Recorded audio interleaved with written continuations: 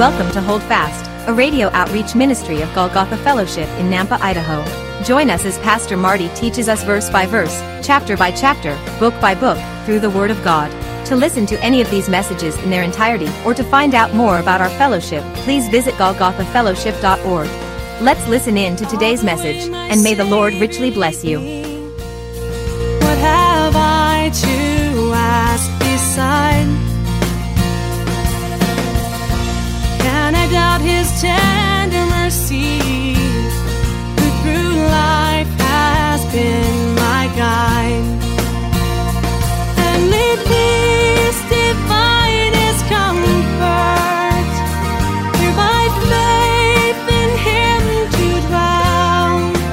Chapter 6 of Daniel. We are going to be completing another whole chapter, which is appropriate when you're looking at these early chapters, because remember, the book of Daniel is divided into two sections: historical accounts, the first 6 chapters, and prophetic accounts, the last 6 chapters. And I called it history and mystery.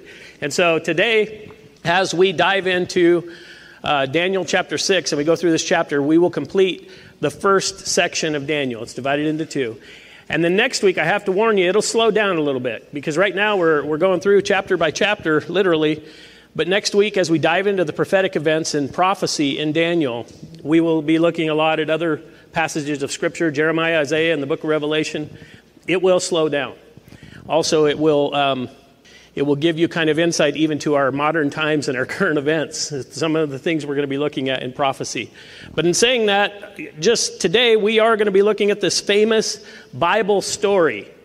And I always, I get harassed a little bit by Pastor Chris. I don't want to point him out, but what he says is, remember, they're not Bible stories, they're biblical or historical accounts. So he always tells me and reminds me of that, and I am reminded he's right. These Bible stories are historical accounts. We can trust this. This is the Word of God. It's His story. And so we can trust that this is true. The story of Daniel in the lion's den is true, even if the world wants to tell you it's not. And there are a lot of powerful messages for us. I remember as a little kid, and I told you, as a little kid, when I was just a little heathen, wasn't even a Christian yet, but our family had one of those big Bibles. It took 2 people to open, and and I remember being fascinated by the painting of Daniel, because in the lion's den, he was laying on one of the lions like a pillow. And I thought that was fascinating. Now, I'm not saying that's how it happened. It could have. But that's not historical. But the painting always impacted me, because I thought, what causes a man to not be fearful, who could just lay there with lions and not be afraid of the lions? And then, as a little guy, I started going to Sunday school. My parents got saved. We started going to this little church. And I heard the story. And I realized it was God and God alone. It was the faith of Daniel for sure, but it was God who preserved him. And it was a powerful story for me in my young childhood, because I thought, I want to be like Daniel. I want to have that kind of faith, that kind of courage. But I'm also reminded of this. Daniel was a man who believed God. He had faith, a powerful faith. And this is what I know. 2 Chronicles 16:9 tells us, the first part of that verse says this: "For the eyes of the Lord run to and fro throughout the whole earth, to show Himself strong on behalf of those whose heart is loyal to Him." Do you understand that God is looking for men and women who He can show Himself strong on their behalf, on your behalf? Do you realize what that's saying? He is looking all over the earth, even right now in this moment, for those whose hearts are loyal, whose hearts are directed towards God Almighty, who will do what He asks. And He will, it's a promise, He will show Himself strong on your behalf. If your heart is right before your King, He is looking to and fro. And especially in these days we live, I think that's crucial. But this is what He did for Daniel, and He'll do it for us too. And so now, just a little background. Remember, Babylon had been defeated. We looked at this last week. Babylon, on October 13th, 539 BC, just after midnight, Babylon was destroyed. Babylon ceased to exist as a kingdom because the Medo-Persian Empire took them. And how they took them was Cyrus the king, his general, Gubara, which we'll talk about today. They came up with a plan to divert the Euphrates River, because remember, Babylon thought they were too big to fall. And what they did is they diverted the river, and they walked under those massive security walls through the riverbed. And they slew all the military leaders and any who resisted that night with almost no fight at all. It was like shooting fish in a barrel, you know that old saying. But this is what happened. And then we know Cyrus, he was the Persian king that was overseeing the entire Medo-Persian Empire. He set in charge this man referred to as Darius. And Darius would be put in charge of the Chaldees, the area of Babylon, the city and the region of Babylon. And we're going to find that out in Daniel chapter 9, verse 1. We'll look at that even further. But I want you to understand, Darius is more like a title. This comes up sometimes in discussions. But Darius is almost like a title like Caesar. So you'll see or hear of many Darius, that name, in that culture. And so that probably wasn't his first name. It means literally holder of the scepter, the ruler. So that's why that title is Darius the Mede. That's what that title means. But his name was probably Gabara. He was a general. He was the general that led the assault on Babylon. And so this man, referred to as Darius the Mede, just for your own reference, was probably Gabara. He was probably this general. But we know Cyrus had put him in charge over the area of Chaldees. And now we're going to read that this man, Darius the Mede, is going to set up his local government for Babylon and the region. And what he does is he sets up 120 satraps. Those are just officials to do the daily administration of the kingdom. So there are 120 of these. But then he has 3 governors. And these are his right-hand men. And God, as usual, raises Daniel up to be the favorite.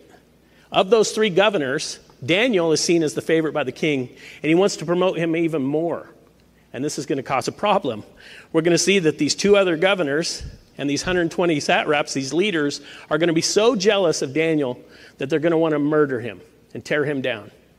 Because remember, Daniel's probably in his 80s by now, and these are all pagans, and they're thinking, you're putting this old Jewish guy in charge of us? What are you thinking? But Daniel, we know, God just continues to show him favor over and over because of his heart, because God chose him to stand strong on Daniel's behalf, and he'll do the same for you and me. But know this, whenever God raises you up, whenever there's progress in that area, whenever God brings you to a ministry or something in life, there will always be those who come against it out of jealousy, out of whatever. And that's what happened to Daniel. They're going to come against Daniel. They're going to plot to murder him, and they're going to use the king as the murder weapon. And so with that, let's dive in. Daniel chapter 6, I'll start at verse 1. I'll read through verse 9, and then we'll look at this in depth. Verse 1, it pleased Darius to set over the kingdom 120 satraps, to be over the whole kingdom, and over these 3 governors, of whom Daniel was one, that the satraps might give account to them, so that the king would suffer no loss. And that just means that he wouldn't lose anything on taxes, military didn't revolt and didn't run off on him, and that he would make sure there's no thievery and things within government. Verse 3, then this Daniel distinguished himself above the governors and satraps because an excellent spirit was in him. That's God's favor. And we know the Spirit of God was upon Daniel and in his life and working mightily. And the king gave thought to setting him over the whole realm. So the governors and the satraps sought to find some charge against Daniel concerning the kingdom, but they could find no charge or fault because he was faithful. Nor was there any error or fault found in him. Daniel has served over 60 years. And think about this. You have 120 administrators, government administrators. No offense to those who work in government. That's a bit of an oxymoron. I apologize. Or these governors, they looked at his life. They searched it out. Over 60 years, he faithfully served, and they couldn't find a single problem, a single issue in his life. Could you imagine? I mean, don't raise your hands, but think about your own life for a second. If somebody went back, and some of you aren't 60, I get it, but 20 years in your life, in your career, could they find something you did wrong? These men couldn't find anything wrong with Daniel because his heart was right before the Lord. They hated him. Verse 5, then these men said, we shall not find any charge against this Daniel unless we find it against him concerning the law of his God. Notice that. Verse 6, so these governors and satraps thronged before the king and said thus to him, King Darius, live forever. All the governors of the kingdom, the administrators and satraps, the counselors and advisors have counseled together to establish a royal statute and to make a firm decree that whoever petitions any god or man for 30 days except you, O king, shall be cast into the den of lions. Verse 8, now, O king, establish the decree and sign the writings so that it cannot be changed, according to the law of the Medes and Persians, which does not alter. Therefore, King Darius signed the written decree. And Father, this is your word. And God, we ask right now that you pour out your Spirit upon your word, upon the hearts of everyone here. Lord, that you open our eyes to see, that you open our ears to hear. And God, that you pour out your Spirit mightily. Get me out of the way. Lord, we know your word won't return void. And so, Lord, right now, do what you do, Lord. Let your word sink deep into our hearts, into our minds, into our lives, and change us from the inside out. We love you and we praise you in Jesus' name. Amen. On that note, notice what these weasels do. These weasels who, they're going to come against Daniel because of their jealousy. And what are they going to do? They're going to use Daniel's faith, his own faith, against him. They're going to try to use him in this way to cause him to stumble, and they're going to try to use the king as the murder weapon. And so what do? They come with flattery. This is such a powerful lesson. They come and they flatter the king. They stroke his ego. They pretend to be loyal. They pretend they're saying all the right things. But it's a trap.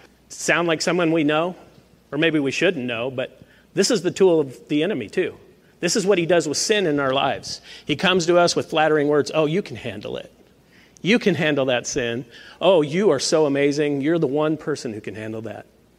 He'll just talk you into that sin, whatever that is.